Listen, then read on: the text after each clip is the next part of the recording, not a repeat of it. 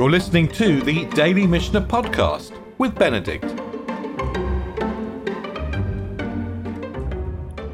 So you asked the question last time we met, is it possible to bring Bikkurim twice? In other words, if we have two kinds of first fruits, can we bring them twice to the temple? And the Mishnah that we're going to look at today as we close off the first chapter of the tractate of Bikkurim is going to answer this question. But it's going to answer the question actually by quoting the halachic midrash on Devarim, the Sifrei. And I thought it would be just to set the answer of the Mishnah in context, because the Mishnah is not going to refer to the Sifrei. I thought it'd be useful just to look at the Sifrei, because the Sifrei is going to use the recitation which the recitation which people bring, and it begins with the words Higadati Hayom Lashem Elohecha. I declare today to the Lord. Higadati Hayom Lashem Elohecha. I declare today to the Lord, my Lord your God.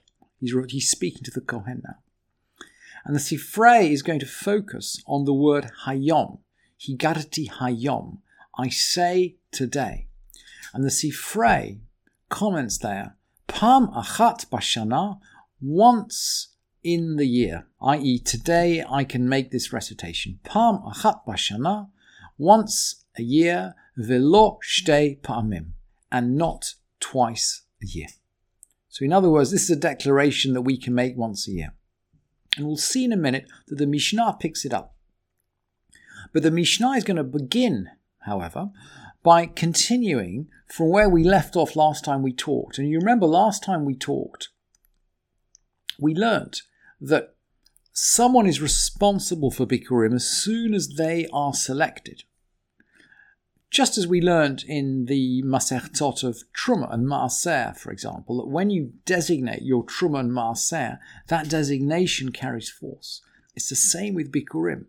You're responsible as soon as they're designated. So if they're robbed or rotted or stolen or lost, you have to bring others in their place. And the Mishnah, the ninth Mishnah, is then going to ask, Uminayin, how do we know, or specifically in the language of the Mishnah, which verse tells us? Uminayin, how do we know?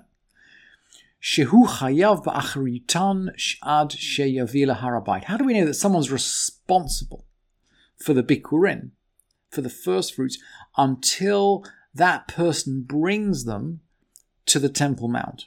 How do we know? And the Mishnah is then going to quote back a verse, Shenemar, and we've seen this verse before. It's in the list of verses we looked at when we began the Masechet. Reishit, it's from Shmot. Reishit, from the end of Mishpat, from Kitisa. Reishit bikurei admatecha tavi beit Hashem Elohecha. The first of the first fruits of your land you shall bring. Tavi. Beit Hashem Elohecha. You bring. This teaches that one's responsible until they are brought. The responsibility is not just to designate, but to bring. And then the Mishnah continues, if he brought from one species and made the recital, hooray, hevi mimin echad v'kara, he brought from one species and he made the recital. V'chazar v'hevi mimin acher, and he brings from another species. So maybe the next month he brings from a different species that ripens later. Eino kore, he does not read again. In other words, in the words of the Sifrei, Higadati Hayom, I say today, we get one chance a year, basically, to make this declaration. And that's it. We can bring on another occasion, but we can't declare. And then the Mishnah is going to close off this chapter with a reflection of the halachot, which were taught right at its beginning. So if you remember the very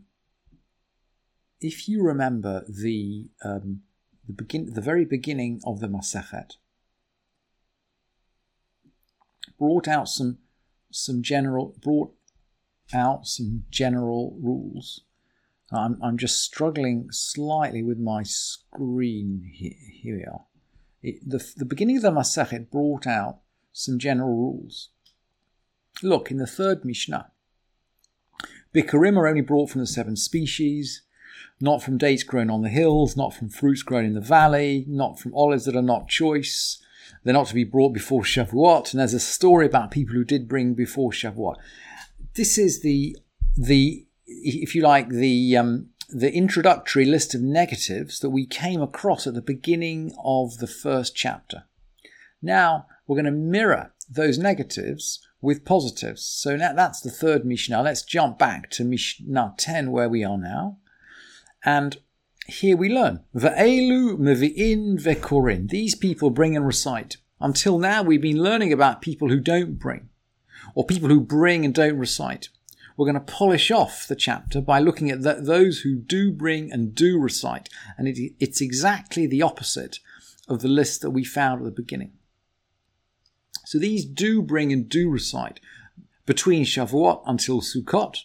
Shavuot's called Atzeret in the Mishnah, as we mentioned, and Sukkot is called Hechag. Min ha'atzeret ve'ad Hechag.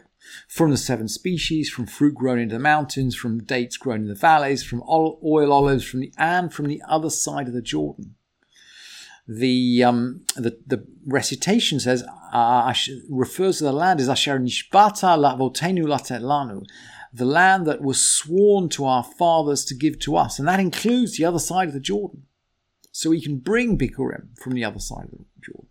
Although the Mishnah concludes, Rabbi Yossi HaGalili says you don't bring from the other side of the Jordan because that's not Eretz Zavat Chalav Udvash. That's also part of the declaration. Eretz Zavat Chalav Udvash. So it is sworn to us, but it's not a land flowing with milk and honey.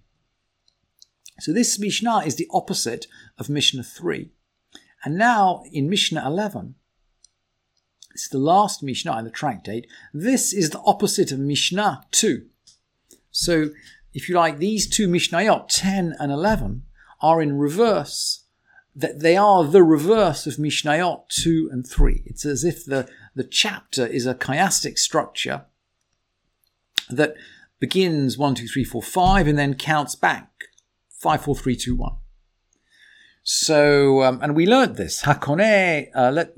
Let's have a look at let's just go back to the second Mishnah. So the second Mishnah, yes, we're working backwards to the beginning in parallel with going forwards to the end. So the second Mishnah says, sharecroppers, leases, a sikarion and a robber don't bring. Because the pasuk says, Reshit bikurei admatecha, the first fruits of your land. The halacha about trees is actually... It's a bit later. So the mirror imaging in the Mishnah is not quite perfect. But the halacha of sharecroppers, leases, sikarion, and a robber appear in the second Mishnah.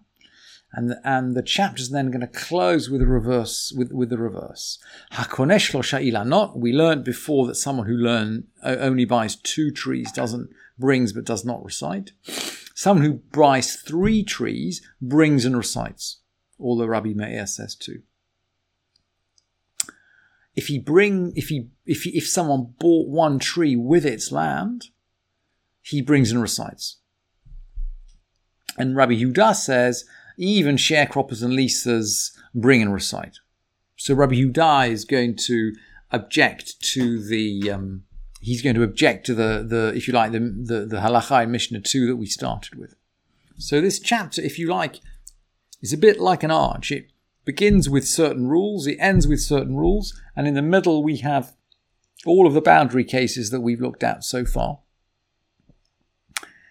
Then that closes the first chapter of the tractate of Bikkurim, and then tomorrow we will begin to look at the second chapter, which is all about comparisons between Bikkurim and other kinds of offerings like Truma and Maaser, and then it will go on to other sorts of halachic comparisons. So we're going to get comparisons between different kinds of animals, weird animals that we've never heard of before.